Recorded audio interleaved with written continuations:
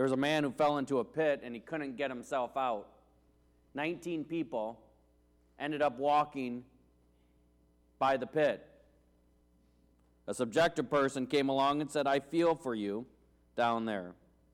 An objective person came along and said, it's logical that someone would fall down there. A Christian Scientist came along and said, you only think you're in the pit. A Pharisee said, only bad people fall into the pit. A mathematician calculated how he fell into the pit. A news reporter wanted the exclusive story of his pit. A fundamentalist said, you deserve your pit. Confucius said, if you would have listened to me, you would not be in that pit. Buddha walked by and said, your pit is only a state of mind. A realist said, that's a pit. A scientist calculated the pressure necessary, pounds per square inch, to get him out of the pit. A geologist told him to appreciate the rock strata in the pit. The county inspector walked by and asked if he had a permit to dig a pit. The county tax assessor came along and figured the taxes he owed on the pit. A professor gave him a lecture on the elementary principles of the pit. A health and wealth preacher said, just confess that you're not in a pit. An optimist said, things could be worse. A pessimist said, things will get worse. And then Jesus came by. Jesus, seeing the man, he took him by the hand and he lifted him out of the pit. Today we're going to be talking about a young man who didn't fall into a pit. He was shoved, pushed into a pit by his own brothers. Let's go to the Lord in prayer. Heavenly Father, Lord, I'm thankful for your word and that it's powerful and that it changes people. It changes our behavior. It changes our emotions. It changes our eternity. We're thankful for your love and compassion that you show to us in times of trouble, in times of need, in times of joy. May you be glorified. May you teach us all today. We love you, Jesus. In your name we pray. Amen. Well, today we're going to go through the outline as we work our way through the scripture, which is found in Genesis 37, verses 12 through 36. Joseph, he's going to find himself in several situations during these couple dozen verses. First, we see that Joseph found himself being sent out by his father. Joseph was being sent out by his father. So we'll start in our scripture, chapter 37, verses 12 through 14a. Now his brothers went to pasture their father's flock near Shechem. And Israel said to Joseph, remember Jacob's name is Israel. And Israel said to Joseph, are not your brothers pasturing the flock at Shechem? Come, I will send you to them. And he said to him, Joseph said to his father, here I am. So Jacob said to his son, go now, see if it is well with your brothers and with the flock, and bring me word. Well, right away we see that Joseph is demonstrating obedience. He's demonstrating an obedience to his father, which is pretty awesome to see. Jacob, Joseph's dad, called him over and said, hey, I need you to go check out your brothers. I need you to go see what they're up to. I know that you have some homework to finish. I know that you have a big soccer game tomorrow night, and I know that you have that date planned for Saturday night. I know, but this is what I need you to do. The NIV says that Joseph's response was very well. Or the NLT, the New Living Translation, said, I'm ready to go. What a great response.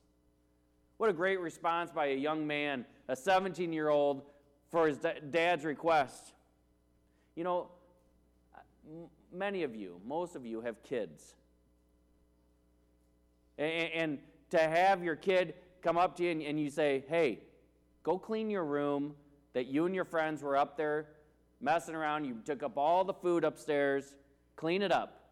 And you would have thought that you just asked for them to run a marathon. You know, Jacob wasn't asking Joseph to run a marathon, because a marathon's only 26.2 miles. He was asking him to go from here to Janesville, Wisconsin. About 60 to 75 miles he was asking him to go. And Joseph's response was, okay, here I am. That's just amazing. It's no small task that he was putting forth. And there's no doubt with this impending journey that Joseph had to demonstrate some organization within his preparation. He had to be highly organized in order to prepare for this long journey. If I were to walk to Janesville, or if I were to walk to the heart of Chicago right here, both of them about the same distance, I would have to do all kinds of planning, think about what I'm going to take, what I'm going to pack, because it's going to be a few nights for me to get there.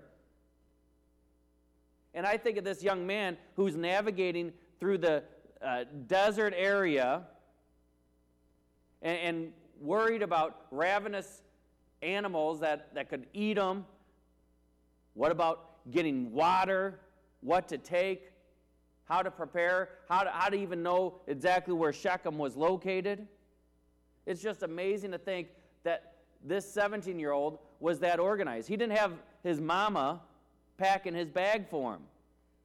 He didn't have his mama going to get him an extra water bottle halfway through the trip, or packing him real nice PB&Js with coolers to keep everything nice and cold. We have trouble sometimes remembering books to bring to school, or things, bringing your uniform for the game. You need someone to run it to you. And he had to remember everything, not only for the journey to Shechem, but the journey back from Shechem he was anticipating. Finally, we see when Joseph was being sent out by his father that he demonstrated an ability to overcome obstacles in finding his brothers. So we're going to pick up the story where we left off, verse 14. So he sent him from the valley of Hebron, and he came to Shechem. I got to pause here for a second, because I got to thinking as I was studying this, I'm like, man, I just know the name Shechem from something else. We talked about it the other day, last Sunday, about where the murders happened. If you guys remember, the brothers got pretty upset and they killed Shechem, but I also thought, there's something else here. And then it hit me. You see, 1 week before my father died, we went and visited my grandfather at the gravesite for my grandfather and my grandmother. They had just got the headstone a little before that, and we had a little, we'll call it a memorial service. And as I look back at that picture that we took that day, I took a quick picture with my phone. My dad was sitting on the exact spot where he'd be buried less than a week later. Well, Joseph, if we go to Joshua 24:32, Joshua 24:32, it says, "As for the bones of Joseph, which the people of Israel brought up from Egypt, they buried them at Shechem, in the piece of land that Jacob bought from the sons of Hamor, the father of Shechem, for 100 pieces of money. It became an inheritance of the descendants of Joseph." Joseph, a free man, walking about in Shechem. In the future, that's where he'd be buried. Just an interesting point of history and geography, but we'll get back to Genesis 37 now. Verse 15, Genesis 37:15. "And a man found him wandering in the fields. So he's in Shechem. He's just moving about in the fields. And the man asked him, "What are you seeking?" And then Joseph responded, "I'm seeking my brothers. Tell me, please, where they are pasturing the flock." I'm not sure who this man was. We don't get that insight. And the man said, "They have gone away, for I heard them say, 'Let's go to Dothan.'" So Joseph went after his brothers and found them at Dothan. Very interesting. This commentary by this random guy that we don't know wasn't like you were at Casey's and then someone said, "You know what, I think they're at the BP." That's not the amount of walk. This is a 13-mile to 20-mile walk. I mean, this is a crazy amount of distance to just say, "Oh, I overheard them saying, so go there." I don't think after I've done this 50 to 75-mile journey that I'm going to go venture out another 13 miles to go see if they're there. You know, and I thought, Joseph gave his word to his dad. And his word was his bond. And I wonder, would we do that? Would we be willing to go the extra mile? Would we be willing to just take that extra trip because we were being obedient to our Father? Because we were being obedient to the person that was put in charge of us. This would have been an awesome time, a very opportune time for Joseph to say, "You know what? I'm a little nervous about my brothers anyway. I can't find them officially. I'd be telling my dad the truth. I'm going to head back. Tell him I couldn't find them. I don't know where they were." So if I was Joseph, that's what I would have said. I'm not going to walk to Dothan. They could be anywhere. But it's just amazing. It's amazing to see how the story unfolds and how God's perfection has guided this whole story. Because his brothers, being led by the sheep in a sense, where they're grazing, they didn't go straight east. They didn't go straight west. They didn't go back south. They went northwest to Dothan, which is going to put them in perfect line with some traders eventually. It's just amazing how God works so perfectly, especially when we could see the end of the story. Because if they hadn't gone to Dothan and they went somewhere else, this story could have unfolded in a completely different way. So we've come to the point in the story where now Joseph is going to be put into a sad situation. Verse 18 through 23. They saw him from afar, and before he came near to them, they conspired against him to kill him. They said to one another, "Here comes this dreamer. Come now, let us kill him and throw him into one of the pits. Then we will say that a fierce animal has devoured him, and we will see that what will become of his dreams." See, that's what it was all about. They couldn't stand him, and they wanted to say, "Hey, you know what? There's no chance in the world we're ever bound to him. We're going to kill him." But when Reuben, remember Reuben's the oldest, when Reuben heard it, he rescued him out of their hands, saying, "Let us not take his blood." And Reuben said to them, "Shed no blood. Throw him into the pit here in the wilderness, but do not lay a hand on him." And then Moses gives us this insight, that he might rescue him out of their hand to restore him to his father. So when Joseph came to his brothers, they stripped him of his robe, the robe of many colors that he wore. Well, first we see the little brother has found himself in trouble because of his coat. Obviously, the coat wasn't a bad luck charm. It wasn't anything like that, but it represented an extreme sore spot in the minds of his brothers. It reminded them that Joseph, their little brother, number 11, was going to be the heir of the great wealth. It reminded them of who they were in place in their entire family and who he was representing. The coat probably reminded them of the dreams. And obviously the coat was recognizable from a great distance, from a much greater distance than if he was just wearing any random outfit. They may not have recognized immediately that it was Joseph, but it gave him time to conspire. It gave him time to think about it and to get angry. And I thought to myself, why in the world is Joseph even wearing this? I don't know the time of the year or the temperature, but was he cold? Did it help keep the sun off just right? Did he think he was cool? Like the Fonz? Always had to wear it? But why was he wearing it? Didn't he realize that this was annoying to his brothers? Was he wearing it because of authority? Like he's like, hey, I'm the one in authority. I'm the one with the coat. You're going to listen to me. So maybe he thought that's what it was. I don't know.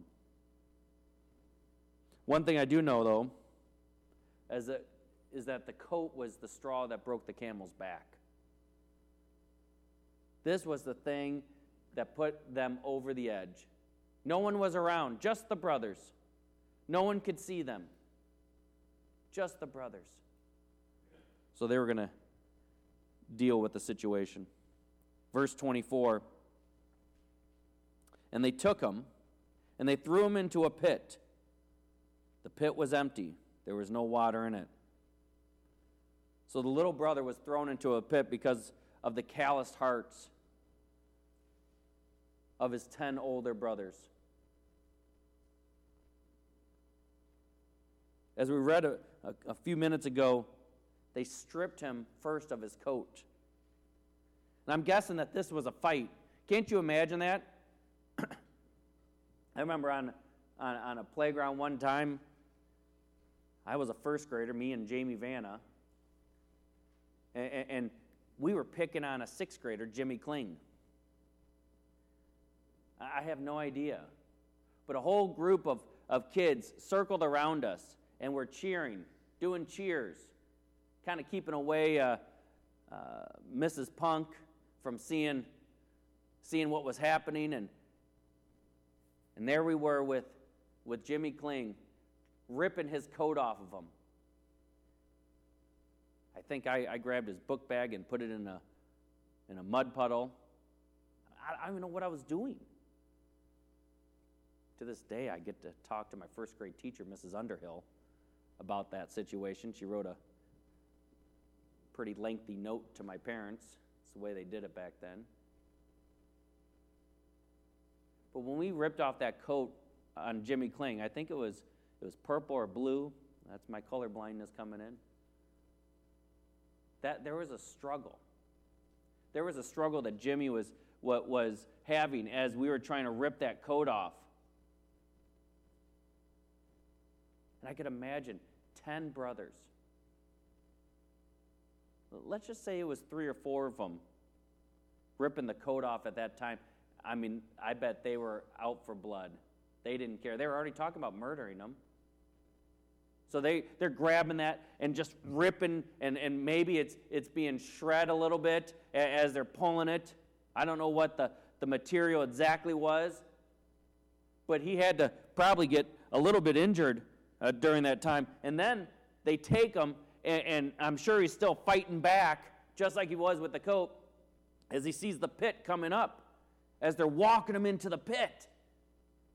And he's probably trying to fight back, and then they chuck him in that pit. They just throw him in there. I mean, he had to hit his head. He had to do something. That couldn't have been a pleasant drop. I'm sure they weren't lowering him in gently. They had hardened their hearts, these brothers had. And they threw Joseph in a pit.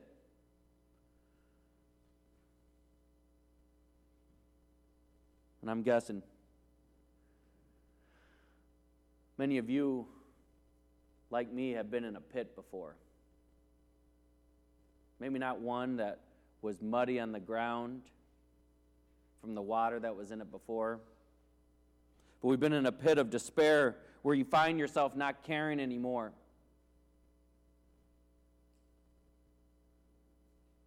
You don't have the desire to pray. You don't have the desire to read Scripture, to go to church. Frankly, you don't have the desire to go on. It's what we hear a lot of times when bullies, from the kids who have been dealing with a bully, they just don't want to go on. They're in a pit. They're in such a time of despair. You know, some of us get so used to living in a pit that we don't even realize we're still in the pit. We've made our home there. I think of Joseph sitting in that pit, scared, no doubt crying, not knowing what was going to happen to him. Was he going to be there forever until he starved to death or died of thirst? Were his brothers, what was he thinking, maybe this is a joke? Was he hurting from when the stuff was pulled off of him or when he was thrown into the pit? Maybe he's calling out to his brother Reuben directly. Help me. Help me, Reuben. You guys are going to be in big trouble if you don't help me. That's what Reggie would do if Jacob was going to hurt him. Dad! Who are you crying out to? Are you crying out to alcohol? To drugs, to sex, to shopping? Are you retreating to your bedroom and closing the door and not coming out? Are you yelling at people around you in this pit? Are you shutting out everyone? Perhaps you turn to food and you take down a box of Twinkies when you're feeling in the pit. And I want to remind you, and I'm reminding myself this as well, that the exact same God Jehovah that was sitting with Joseph in that pit is sitting with us. And that's amazing to think about. He is with you. And he wants you to call out his name. He wants you to call out for comfort from him. When sometimes life, things go from bad to worse. But it doesn't change the fact that God promises to go with his chosen people wherever. If it's in a pit, if it's on the back of a camel, if it's in Egypt, if it's in prison, wherever it is, God promises to be there. So now we see how Joseph is sold into slavery. How he's sold into slavery. So up to this point, we have got quite a picture of the brothers, of Joseph's older brothers. They were between the ages of 20 and 40 years old, most likely. And we know that Joseph was only 17, and I can't imagine what these guys would do to abuse a teenager like this. They truly just abused him. And like I pointed out a minute ago, sometimes that happens. You get riled up when a group of people come together and they start talking bad about somebody. You actually start getting ideas that weren't your normal ideas. You start feeding off of one another. Especially guys, but women could do the same thing. I read story after story online of how people would get in groups and just start bullying people, and how that would just feed off of each other. People can be extremely cruel. Well, the next scene is definitely a sign that the brothers were only thinking of themselves. That's their only thought. It appears through the story. Verse 25a reads, it's very simple, very short. Then they sat down to eat. The brothers actually ate lunch with one another. Their brother is screaming out, calling their name, trying to crawl out of this pit. And they're enjoying their food. I mentioned it earlier, but this is a big point to understand the callousness of the brothers' hearts. It really is. We got a glimpse into the conversation, the conspiracy. As Joseph was walking up, this wasn't a prank, it was real. And I got to thinking at this moment, it was almost like when Jesus was on the cross. Do you guys remember that picture? Jesus is on the cross. Many commentators would say that he was unrecognizable. He was beat so bad. I can't imagine the gore and the horror of looking at a person like that and then pounding nails into his wrists and feet. And then what are the soldiers doing below him? They're gambling for his clothes. Almost like this is just another day of work. Very similar to what's happening with the brothers right here. Just another day. He's in the pit. He's going to die. Listen to this. We get a glimpse of what actually happened at this scene. And I was thinking, man, how do we know? And then it hit me towards the end of the story in Genesis 42. Genesis 42:21. It tells us actually what was happening at the pit. Genesis 42:21 says, "Then they said to one another, 'In truth, we are guilty concerning our brother, in that we saw the distress of his soul when he begged us, and we did not listen.'" Can't you see it? Can't you see him fighting back as they're going to throw him in the pit? Then he's in the pit and he's just begging them, calling them out, and they're sitting up there laughing, enjoying their food. Makes me sick to think about. If you think about your own sibling, throwing them in a pit and just laughing about it, or a family member. Continuing on, back to verse 25. "And looking up, they saw a caravan of Ishmaelites coming from Gilead, with their camels bearing gum, balm, and myrrh, on their way to carry it down to Egypt. Then Judah said to his brothers, 'What profit is it if we kill our brother and conceal his blood? Come, let us sell him to the Ishmaelites, and let not our hand be upon him, for he is our brother, our own flesh.' And his brothers listened to him. Then the Midianite traders passed by, and they drew Joseph up and lifted him out of the pit and sold him to the Ishmaelites for 20 shekels of silver.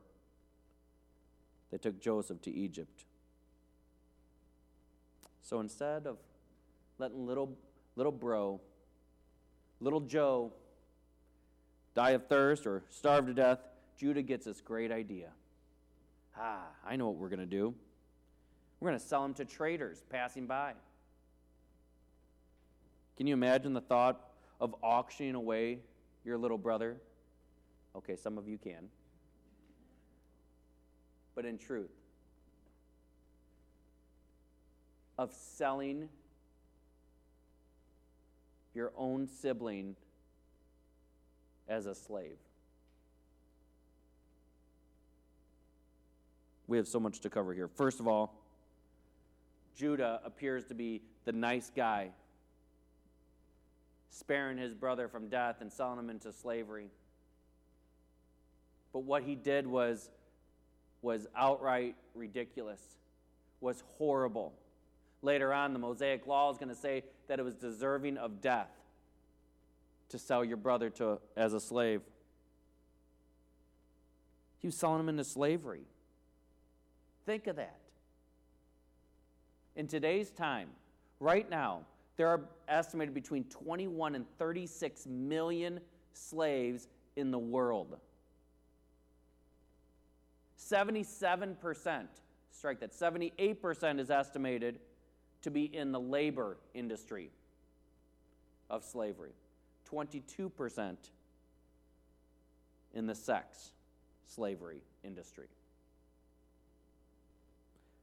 26% of the slaves, of those 21 to 36 million, are 18 years and younger. Right here in the United States, it's estimated that 60,000 slaves are amongst us. This is a real huge situation that all of us need to be on our knees right now praying about. This is big. This is exactly what happened. This is an issue that we need to be of concern of for our own children. That at any point they could be taken and put into slavery in different ways. Judah's idea to sell his brother was evil. And the sale ended up being for 20 shekels. 20 shekels, the price of a slave, the true price of a slave. Obviously, the boys, they didn't need the money. They weren't doing it for a major financial gain. 20 shekels wasn't a sum that was going to make them independently wealthy, but it's very similar to Judas in the New Testament. Sure, Judas, remember, sold Jesus, his knowledge of where Jesus was, for 30 pieces of silver, and Judas didn't even keep it. Remember, he chucked it after he was convicted? I read about Matthew's gospel. Matthew's gospel tells us of another Joseph who goes down to Egypt to preserve the life of the chosen one. He's preserving the life of Jesus, who is the descendant of Judah. We talked about that last week.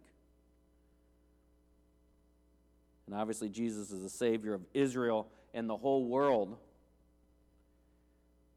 But the suggestion of Judah to sell Joseph into slavery shows us the choice of Judah to be the ancestor. So God had chosen Judah to be the line. And yet Judah is the one who sells Joseph into slavery. It shows us that God can use anyone. God can use anyone. Judah was a wretched man. The choice of Judah was dependent purely on the sovereignty of God alone. God's grace is always shown not to worthy people. This is a super awesome thing for us, because I'm not worthy of the love that Jesus Christ has shown me. Amen? We're not worthy of it. But that's the beauty of Jesus Christ, that he loves us even though that we are sinners. He gave his life for us. God is going to use whoever he chooses for his own glory. And this is the way of grace. Genesis 37, back to Genesis 37, verses 29 and 30. When Reuben returned to the pit and saw that Joseph was not in the pit, he tore his clothes and returned to his brothers and said, "The boy is gone. And where shall I go?" I don't know where Reuben was, if he had to step away for a minute. But we see here that Reuben was scared for his own future. That he was frightened. Remember, he was in a bad situation with Dad already, because he had slept with his dad's concubine. So he was already in a bad situation. Now, if he comes back and Joseph is taken into slavery, which is basically Joseph is dead, he's done for. Reuben's going to be kicked out of his father's land. him and his own family will never receive anything from Daddy. And he's worried. So he assembled his brothers together, and he wanted to create a story to tell Dad. And we do that. We cover up our sins time and again. But we think, when we sin, we cover it up with more sins of lying, of telling falsehoods. We have all kinds of excuses that we come up with instead of just telling the truth. And it's hard sometimes to tell the truth because we know we're probably going to get in trouble. We're going to have to deal with that. But usually, in the end, it's much better. And I thought, instead of Reuben worrying about telling his father, why wouldn't Reuben have just sprinted after the traders? Ran after the traders and said, I want to buy him back. My brothers were just messing around. I'll give you 3 times the amount. I'll give you 60 shekels for that man. The traders probably would have been fine. They didn't have to carry him all the way down into Africa, into Egypt. They would have tripled their money in no time. And Reuben would have had his brothers back, and he could have talked sense into his other brothers. But he just let it happen and decided to deceive his father. Verse 31, then they took Joseph's robe, and they slaughtered a goat and dipped the robe in blood. So instead of thinking of Joseph, they thought about themselves, and they added blood to the coat of many colors. You see, this wasn't 2016. There wasn't an organization like CSI around, and they weren't going to be able to do DNA testing. They knew. They knew that this was going to be a great trick by putting blood on the one thing that they knew that their dad no doubt could identify his favorite son. Reuben and his brothers truly came up with a genius, yet evil plot to deceive their father, and really anyone else who was looking on. We don't know if they told their sister or if they told other people what happened.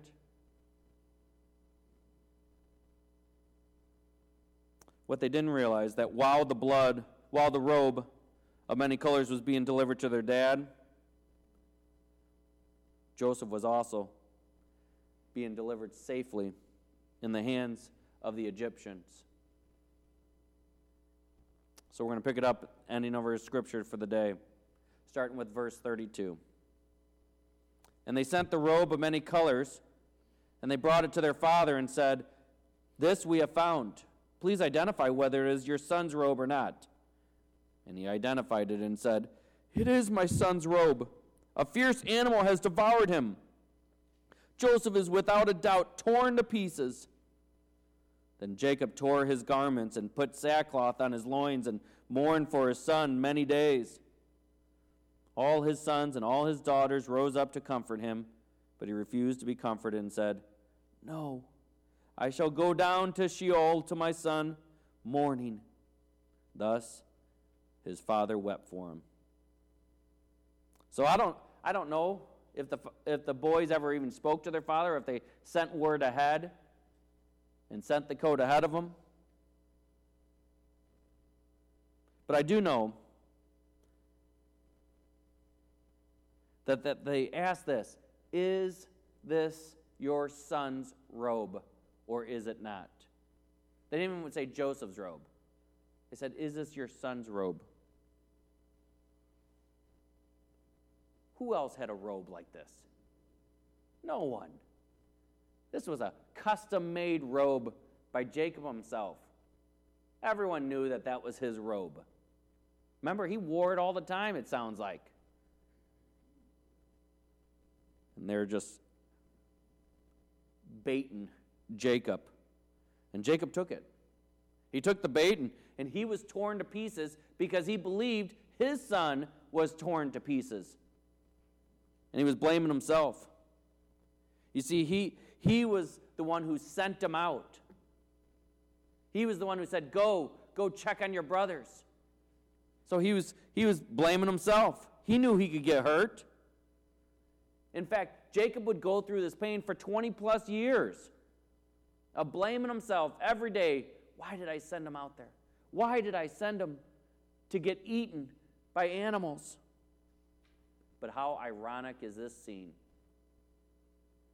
You know, this didn't hit me until yesterday, actually.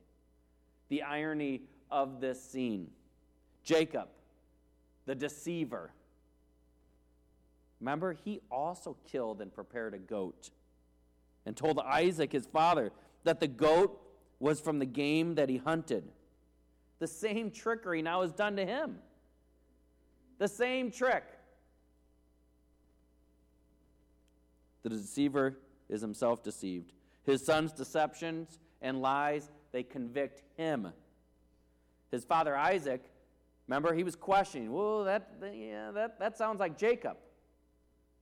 And how'd you get the food so fast? But he couldn't see too well, and he felt the hair from the goat that his mother had put on his hands and on his neck, and he needed to feel, and he smelled like his brother Esau because he was wearing Esau's clothes.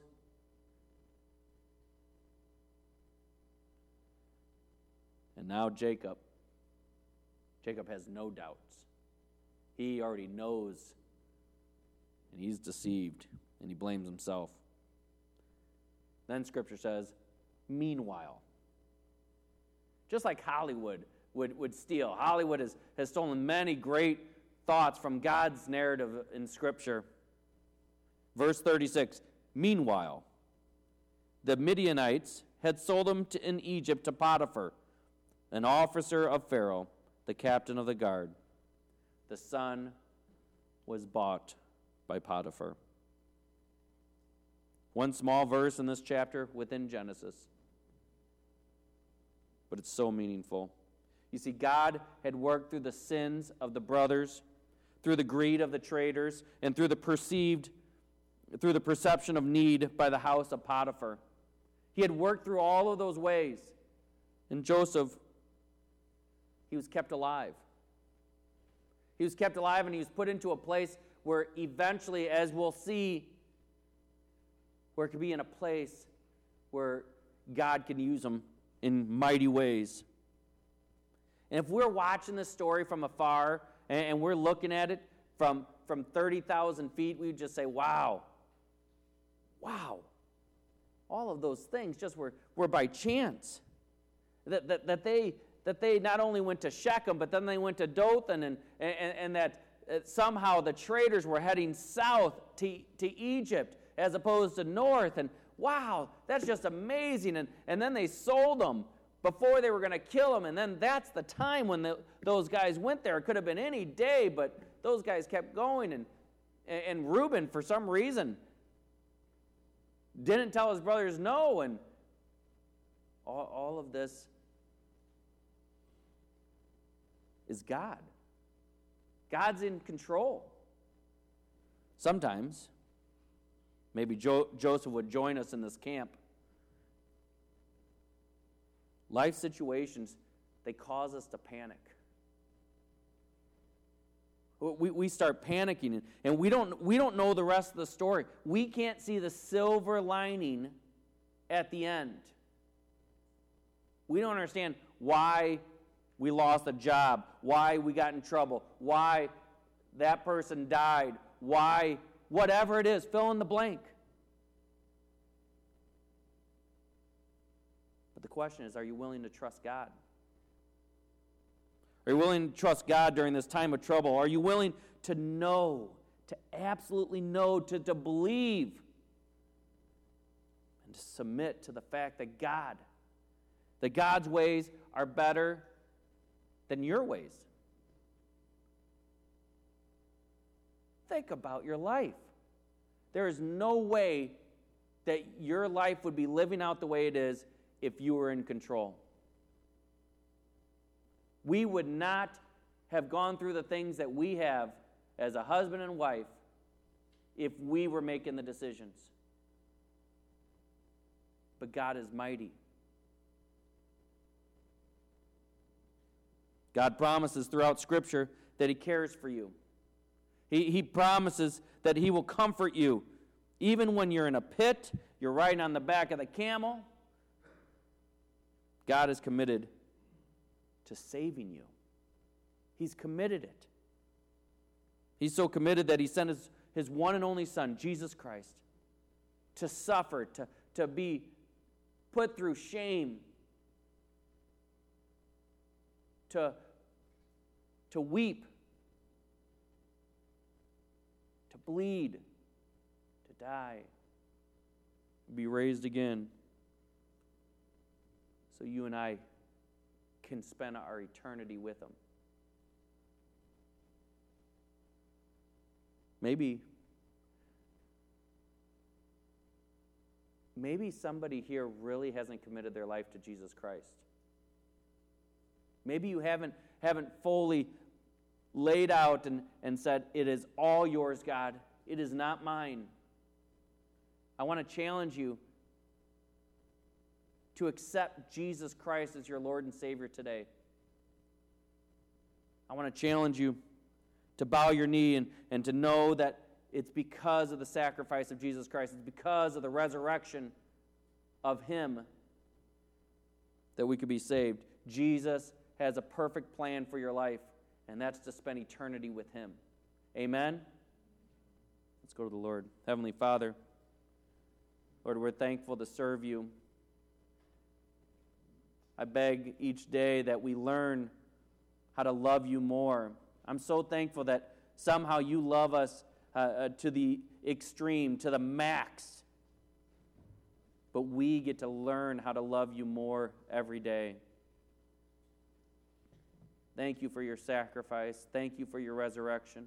Thank You for the story of Joseph and how we have seen already how Your protective hand comes upon people, even in times of trouble, even in times of pain. Joseph had no idea at this moment what You had planned for him. But Lord, thank You for the reminder. Thank You for the reminder that we don't know what You have planned for us. We don't know what You have planned for our ancestors. But may we continue to bow to You. May we continue to beg that You can use us in mighty ways to affect Your kingdom. Right here in Shabana, in Waterman, in Lee, in our surrounding areas, use us, please, God, in mighty ways to change lives for You. And may You have all the glory in the end. We love You, Jesus. In Your name we pray. Amen. Yeah, let's stand.